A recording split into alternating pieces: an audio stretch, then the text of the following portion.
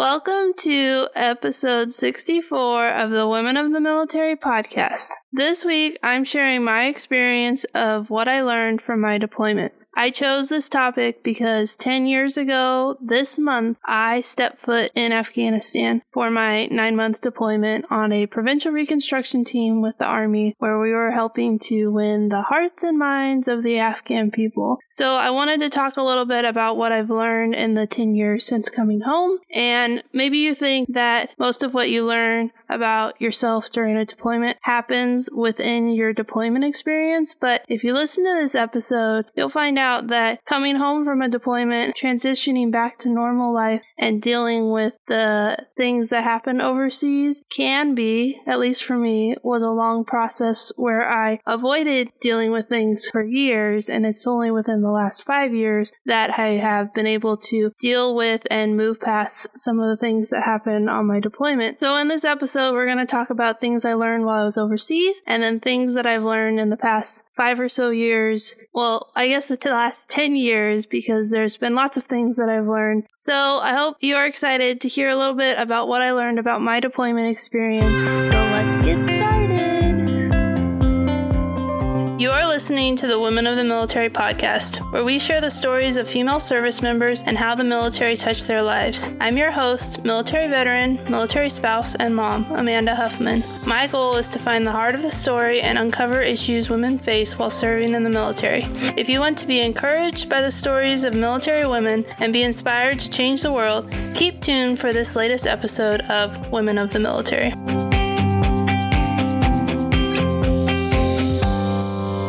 10 years ago this month, I stepped out of a C-130 and onto a flight line at Bagram Air Base in Afghanistan. I was about to begin my 9-month deployment to Afghanistan, but the truth was my journey to Afghanistan had actually begun 4 months earlier when I began my combat skills training in Indiana. The training and deployment ended up lasting 361 days, and since my 25th birthday happened to be within days of arriving in Indiana, it sometimes felt as if my life stood still for those 361 days. Not because I'm saying a lot of life didn't happen, just because I can't really explain it. It was a weird, kind of like a time warp where you're stuck somewhere that you don't really want to be, and life keeps going, but you kind of feel like your life is standing still. So when I got home from Afghanistan, my birthday was coming up again, and my friends threw me a surprise welcome home / birthday party, and I became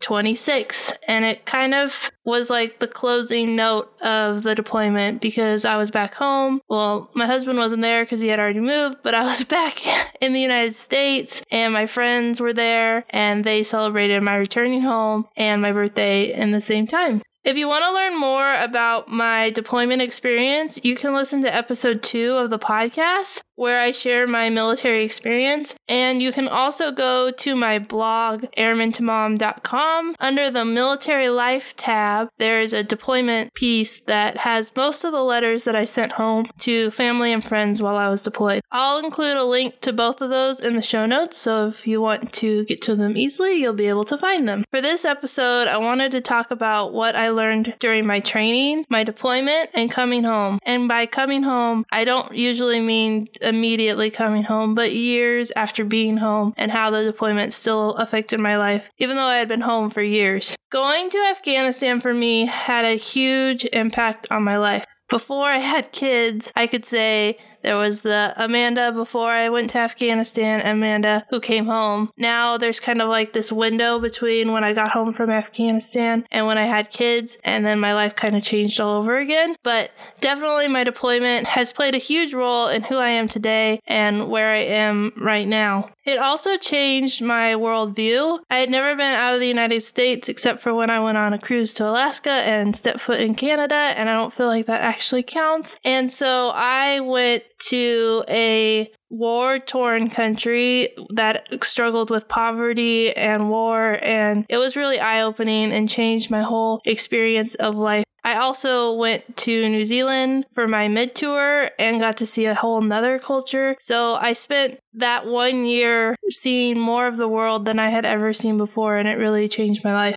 So for this episode of the podcast, I wanted to talk about the 10 things I've learned from my deployment experience. And I kind of broke these up into 3 parts. Lessons from training, which was in Indiana, lessons from deployment in Afghanistan, and lessons from coming home. Let's start with number 1. The first piece of advice when I found out I was going to Afghanistan, my commander gave me a journal, and in it said, "When you come to a great chasm in life, jump, it isn't that far." I was terrified to go to Afghanistan. I was terrified to deploy with the Army. I was terrified to ride around in MRAPs, which are up-armored vehicles, and meet with local villagers. I didn't know how I had gotten signed up for something when I joined the Air Force, and now was going on this crazy mission that had me outside the wire and meeting with the local people and being an engineer in a third world country. It's not really what I thought of when I said I was going to join the Air Force and be a civil engineer. When I found out I was going on this deployment, I was not feeling like I was prepared for this at all. And this quote from my commander, Lieutenant Colonel Knudsen, really was something that I held on to for the whole deployment. Whenever I came up to something that I didn't think I could do, but often didn't have a choice on if I was going to do it or not, I would jump. And over and over, I found out that he was right. When you come to a great chasm in life and you have to jump, it isn't that far. That doesn't mean it's not scary. It doesn't mean that you'll want to do it. But when you jump, you'll find out that the fear that you had, or the worries that you had, or whatever is stopping you from taking that leap, it often is not as dramatic as you thought. And for some instances, when I would jump, it wasn't dramatic at all. And it was just eye-opening to realize that I could do so much more than I ever expected. And it just changed how I live my life today. One of my friends was asking me, "How do you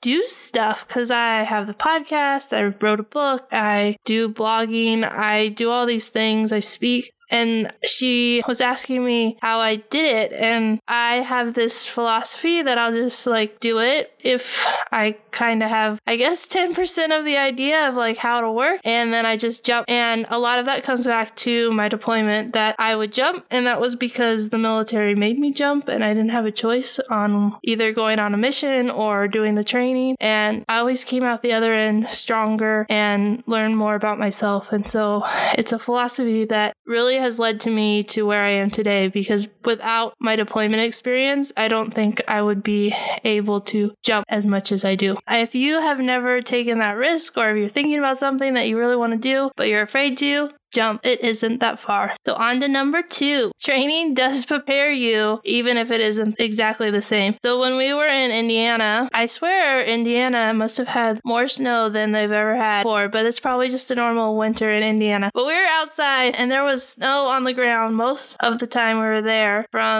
We were there from November to February, and when we got home from Christmas break, there was snow, and there was lots of snow. And we were running these fake missions in the snow, going on rock marches in the snow, doing all these things. And the experience was nothing really like what it was like in Afghanistan. We would go on these training missions to try and learn how to spot improvised explosive devices, which are IEDs. And it wasn't realistic, but it did prepare us for what we were going through. Got a little distracted from my notes, but one of the things that really helped me with my deployment was when we got to Afghanistan, we had to do rollover training. And when we were in Indiana, we had to do rollover training. And at first I was like, we already did this. It was horrible. Why are you making us do it again? But when we did rollover training, that was one of going back to point number 1, where if you had told me you have to get in a vehicle and wear all your gear and spin around a few times, I'd have been like, no, I'm not going to do that. But we didn't have a choice. So I got in the vehicle and we got flipped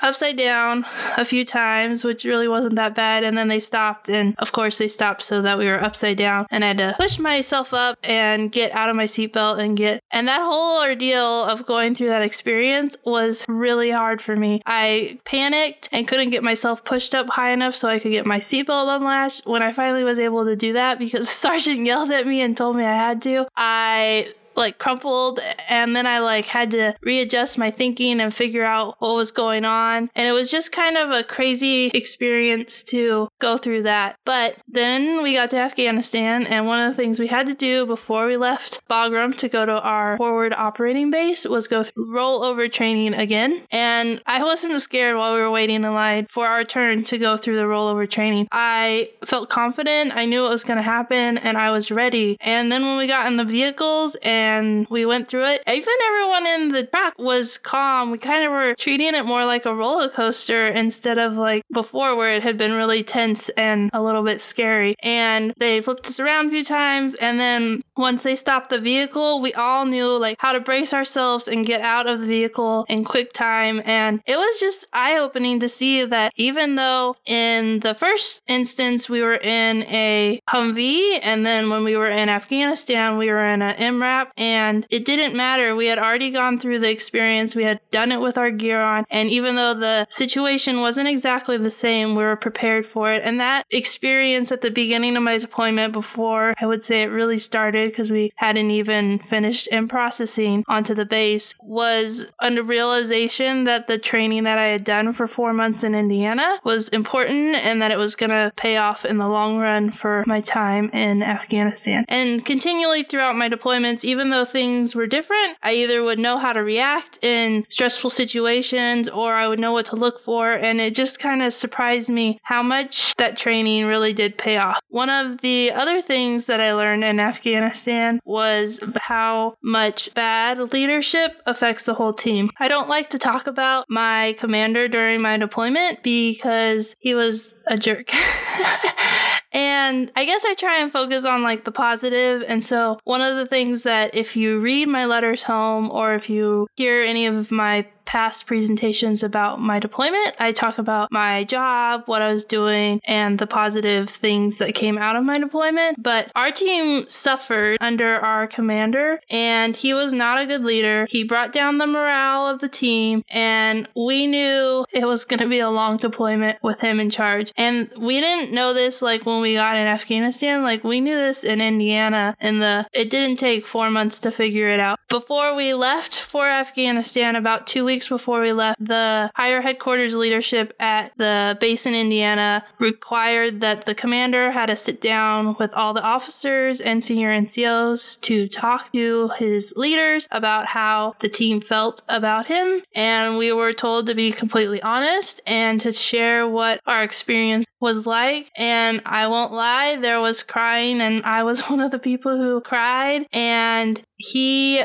seemed to change. I guess he was on his best behavior because he didn't want to get fired because it was really serious. But pretty much once the old team had left and we were on our own in Afghanistan, he went back to his manipulative, micromanaging, discouraging ways of leadership, and it made it really hard. So, and it wasn't just the leaders who suffered, it was the whole team. Everyone, even down to the lowest rank, we had privates on our team, and everyone was affected by his leadership. And eventually, our commander did get fired. He didn't get fired until I think we had about 2 months left of our deployment, so August, September timeframe. He got fired, and we got a new commander. And the worst part about him getting fired at that point was that we were all ready to go home, and we were just ready for the deployment to be over. We had dealt with his ways for so long that we were just trying to focus on the light at the end of the tunnel. And then we got a new commander, and it kind of shook everything up. And he was a better leader. I mean, in hindsight, I'm happy that he came because he was a really good leader. He wrote letters of recommendation for me after I got home from my deployment, and I needed them when I was on active duty. And I'm really thankful that I got to work for him, but I wish that he had gotten there sooner and not so late in the game. So that's all I'm going to say about that. I don't want to talk more about. I just realized how much one person can impact an entire team of people just by their actions and the way that they lead. The fourth thing I wanted to talk about was how your mind gets used to being at war. So one of the weird parts about going to a combat zone is how your body reacts to the stress it is under. You find a way to relieve stress. One of the most common ways that people relieve stress while while overseas is cursing and smoking. You can't drink in the combat zone, and you're really limited on what you can do besides work. So one thing that people do is curse and smoke. I don't know. It helps to relieve your stress level in some weird way. As time goes on, your mind and body get used to the stress, get used to the noise. You get used to the reality of the danger that you're in, that the next mission could be the end of your life. And in some ways, it makes you a little reckless. In other ways, it's the only way that I think you mentally can survive. But one of the weird things that I thought was interesting was that when our base came under attack from incoming fire from the enemy, I could tell you before the alarms went off which direction it was coming from, because we often they would shoot outgoing fire, and then I tell you the sound difference between incoming and outgoing just because I had heard it enough. And I didn't hear incoming very often. Our base only got attacked one time while I was there, and a few times while I didn't wake up. But when I heard the sound, I knew what it was, and I thought it was crazy that I could hear that minute difference in sound on which direction the firefight was coming from. And another thing is, my husband, shortly after I got home from the deployment in the morning, he was like, "How did you sleep all night?" And I said, "What are you talking about?" And apparently there was like a bunch of helicopters flying around our neighborhood and making a ton of noise, and I didn't wake up at all. But when I was deployed, we were at a tiny little forward operating base, and there were helicopters flying all throughout the night. I think, all throughout the night, maybe throughout the day. I don't know. I can't even tell you, because there was always noise. And if I had been worried about every sound like I was when I first arrived in the country, I would have never slept. So somehow my mind was able to shut off all the outside noise and sleep through all kinds of crazy stuff. And so I just thought that was interesting how my body, even when I got home and was in a safe place, still was like, that noise isn't important, sleep is more important, and I slept all night. And now, a word from our sponsor.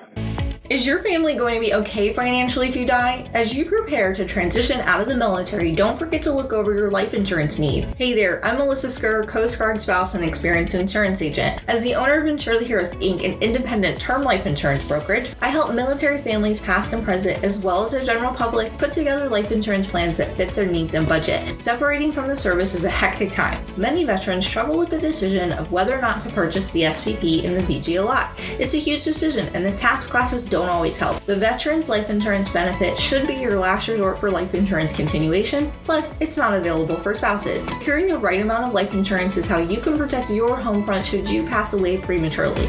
Remember, life insurance isn't for you, it's for the ones you leave behind. Head on over to my website at insuretheheroes.com for a no obligation quote or to book a complimentary call. If you prefer, you can dial me directly at 844-514-LIFE. Thanks, Melissa. Let's get back to the show.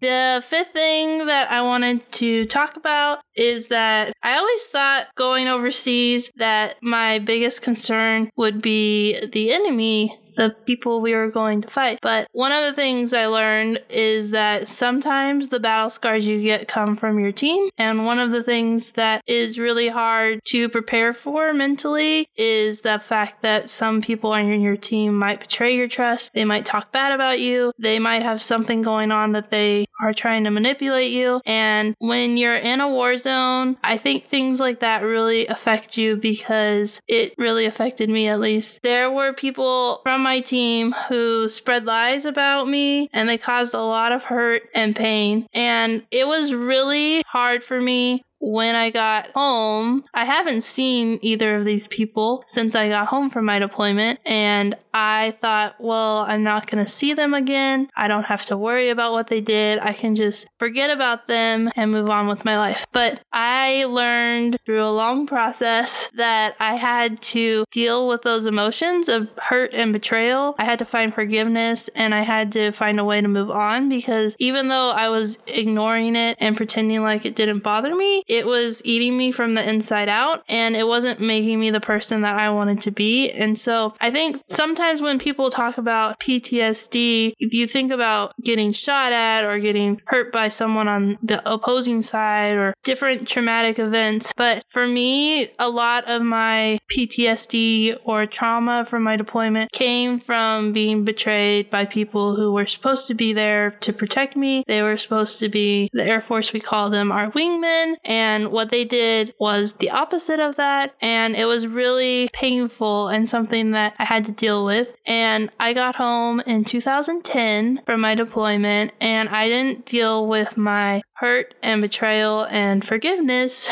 of these people until 2017. So for 7 years, I lived pretending like there wasn't anything wrong, and there was a lot of things wrong. And so I think it's really easy to think, well, that's not really a big deal because it wasn't getting shot at. But if something like that is affecting you, or if something like that happened to you when you were overseas and it's still bothering you today, or you still think about it today, it's something that you probably need to deal with. And when you finally do, it'll change your life and bring healing in a way that I don't even think you can understand until after you've gone through that healing process. The sixth thing that I learned from my deployment was how I view the world is a little different now. I mentioned before that I had never left the United States, and I definitely hadn't been to a culture much different than where I was. And to learn about the Afghan people in Indiana, which I spent 2 weeks of language training and lots of culture training and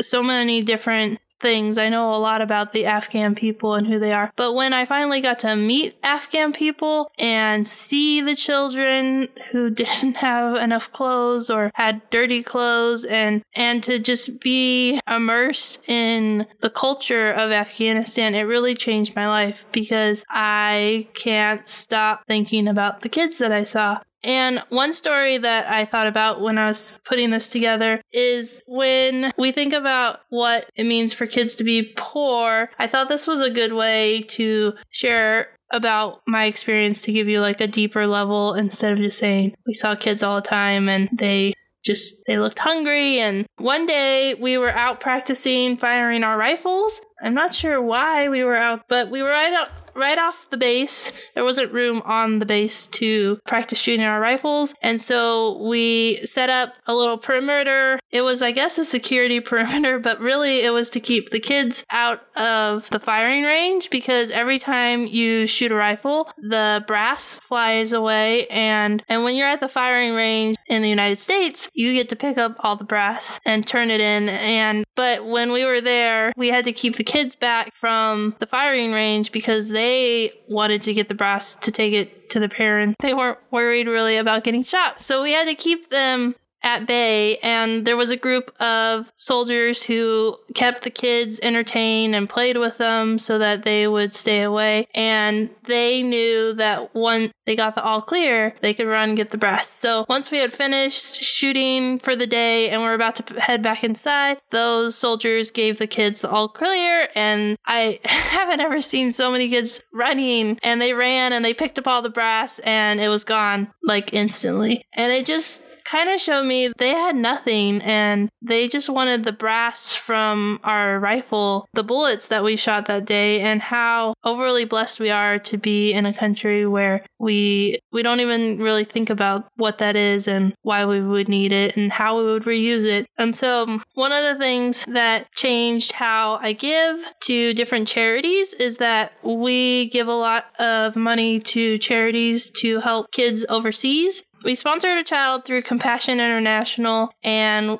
I think she was 11 when we started sponsoring her. And since then, she has already grown up and graduated from the program, and she's now had her life changed. And so now we're sponsoring 3 kids with Compassion International. And then there's other organizations that I've sponsored kids through. One of them is Help One Now, and one is Food for the Hungry. So sponsoring 5 kids, and once they grow up, we get to sponsor more kids, but right now they're all pretty little. I think the oldest one, she just turned 12, but the rest of them are all around the same age as our boys, so 4 to 6-ish. And just being able to help those kids and change their life and give them a better future through various organizations has been really important to me. And so the other thing that I do is I am a big supporter of microloans, and the organization that I do that through is called Kiva. And Kiva is a great organization because they match people all over the world with loans, and then they pay them back. And so you give $25 or you give in $25 increments, and once they get, like, if one person needs $1,000, then for whatever business project they're working on, you would have 40 people giving increments of $25, and then once their loan is funded, then they get the money, they start putting their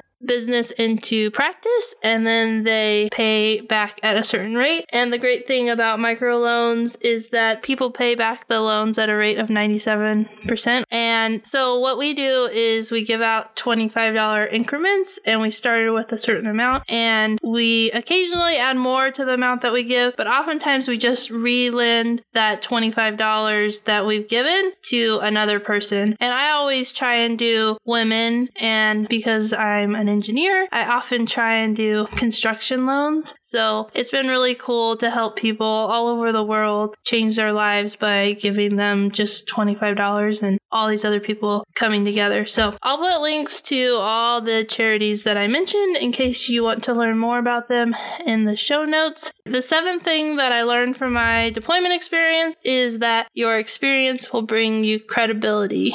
When I first went on active duty in the Air Force, I was hoping that if I got deployed, it would be on an Air Force mission and it would not be to a combat zone, which is kind of funny thinking back. But in the end, I deployed with the Army to Afghanistan, and my job didn't even leave me on the base. I was running convoys with an infantry unit in 2010, long before women were technically allowed in combat. It was an experience that I never expected, and I was terrified of what was to come. But looking back at this experience, I realized that it was life-altering, and it changed my life in not only the experience that I have, but the perspective that it gave me and the voice and platform that I have today. I would never want to do it again. That's why I'm not in the Air Force, because I didn't want to deploy again. But at the time, it was just what I needed and has changed everything about who I am and what I'm doing. This podcast is all about sharing our stories of women with stories that people would never expect to hear. And a big driving force behind what started the podcast was when I asked women what people said when they found out they deployed. They often would say, well, no one knows because no one asked about it. And so I wanted to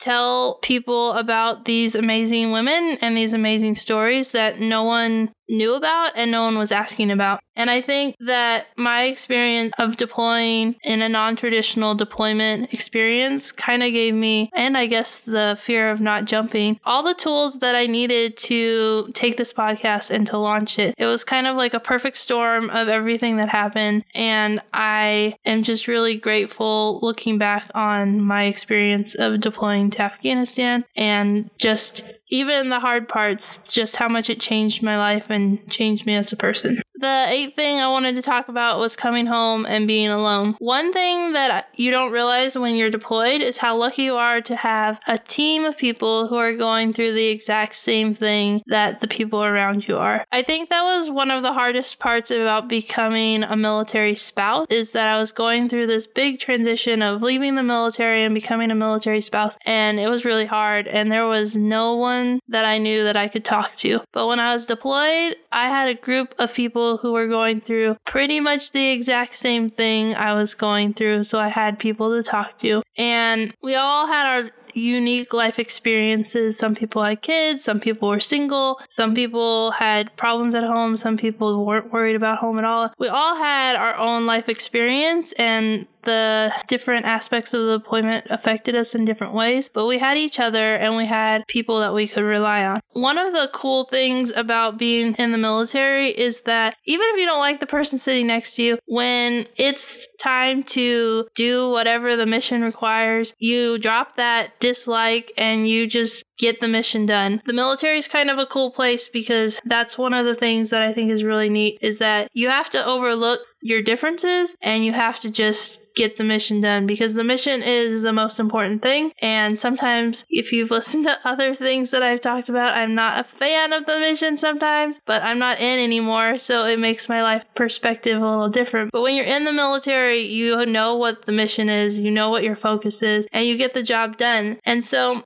having all those built-in support networks when you're deployed is really a blessing that you don't even realize that you have, but then you come home. And I was one of 2 people from my base who deployed on the mission, and I was actually really lucky because a lot of the Air Force people were the only person from their base who deployed, so they had no one to talk to when they got home. And when I got home, my husband had already moved for his next assignment, and I came home and I didn't really have anyone to talk to because I had 10 days of rest and relaxation where I got time to decompress from being overseas. But I was like alone during that time and I really didn't have anything to do, and it was really hard. In a way, it almost would have been better for me to just go back to work and not have that time off, because I went from being surrounded by people to all alone and having my thoughts to deal with, and it was really hard. And one thing I think I should mention about being alone is that being alone caused me to like stuff all the feelings that I had from my deployment, because I didn't really feel like I had anyone that I could talk to about my deployment experience, because I felt kind of like the odd person with this weird deployment. And it led me to stuff all these things, not just the anger and resentment that I had towards the people who had hurt me, but just the whole deployment experience. I didn't want to talk about it. Even now, sometimes I can talk about my deployment, but sometimes I have to step away and not talk, just because I can't always deal with the emotions that come with it. And I really don't have control on like how my body's going to react to different situations. So it makes it really difficult. Let's go on to number 9. And speaking of anger and resentment, I had a lot of anger and resentment that I needed to deal with. The pain that was caused by those people on my team, the way that the commander was, and just the stress of being deployed really was a struggle for me. I was able to stay afloat and I could keep everything in balance, and then I became a mom and I lost my identity as I left the Air Force to be a stay-at-home mom and military spouse, and I kind of felt like something got unhinged inside of me and I couldn't keep it all together anymore, and I needed help. I struggled with my anger. I didn't have a way to deal with it constructively, and I didn't want my son to grow up with the person that I was becoming, and the anger and resentment was just growing, and I was beating myself up for not being the perfect person, perfect mom, and so I needed some way to get some help. Through that, I found a program called Celebrate Recovery, and I was able to start going. Not that going was easy, but when I finally decided to go, the first meeting, I showed up, I listened to the group talk, and then we broke into our sharing groups, and when it was my turn to share, I think I talked for like maybe 5 seconds, and then I started crying because I was in a room with people who were broken like me, talking about these struggles in an open way, and I could feel that there was a potential to find healing. And it was really hard to go through all the steps that were required to get me to a healthy point, but I know that through that experience, my life has been changed, and I'm not the same person that I was, and I'm a better mom for my kids, I'm a better wife for my husband, and I'm just a better person in general. And if you know anything about Al-Anon or AA, they use 12 steps, and Celebrate Recovery uses those 12 steps. And so the 12th step is always to give back to your community. And for me, the podcast is is my 12th step. I get to talk to other women about their military experience. I get to hear amazing stories. I get to hear them talk about stuff that they've never talked about, and it just brings healing. And so I think that's why the podcast is such a special project for me, because it's more than just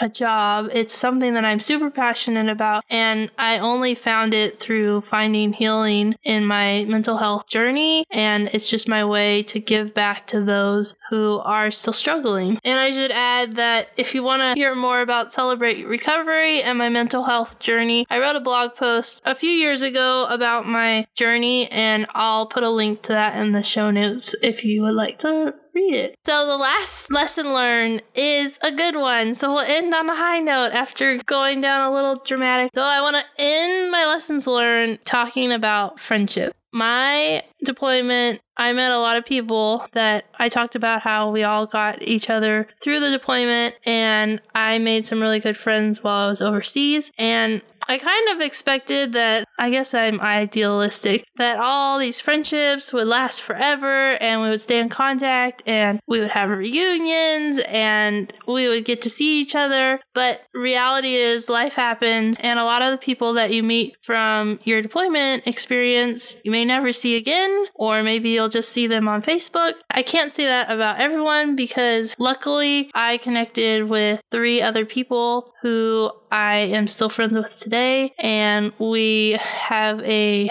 group text message that we talk about everything from what should we name one of the person's new dog to real life struggles with, what to do with our kids or what to do with that. And we just have this special friendship, and I couldn't imagine not having these 3 people in my life. And they are why, for a long time, I really struggled with my deployment, but the fact that I had their friendship made it all worth it. And now I've been able to deal with a lot of the hurt and pain from the deployment, and I've been able to use it in a positive way. And so I don't have as much resentment towards my deployment, but I'm still forever grateful for their friendship and how they've changed my life in such a positive way. So some friendships last forever. Some friendships will end right when you leave Afghanistan or your deployment.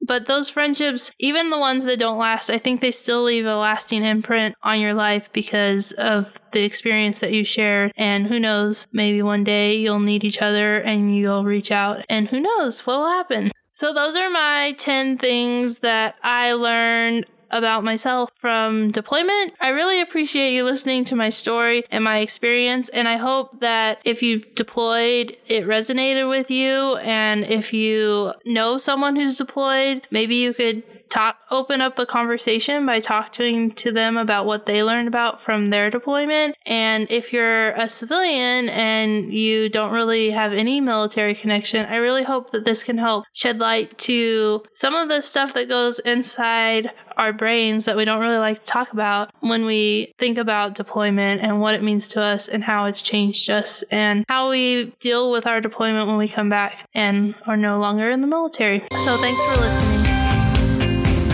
Thank you for listening to this episode of Women of the Military. Make sure to subscribe so you don't miss any of the amazing stories I have with women who have served in our military. Did you love the show? Don't forget to leave a review. Finally, if you are a woman who has served or is currently serving in the military, please email me at airmantomom@gmail.com so I can set you up to be on a future episode of Women of the Military.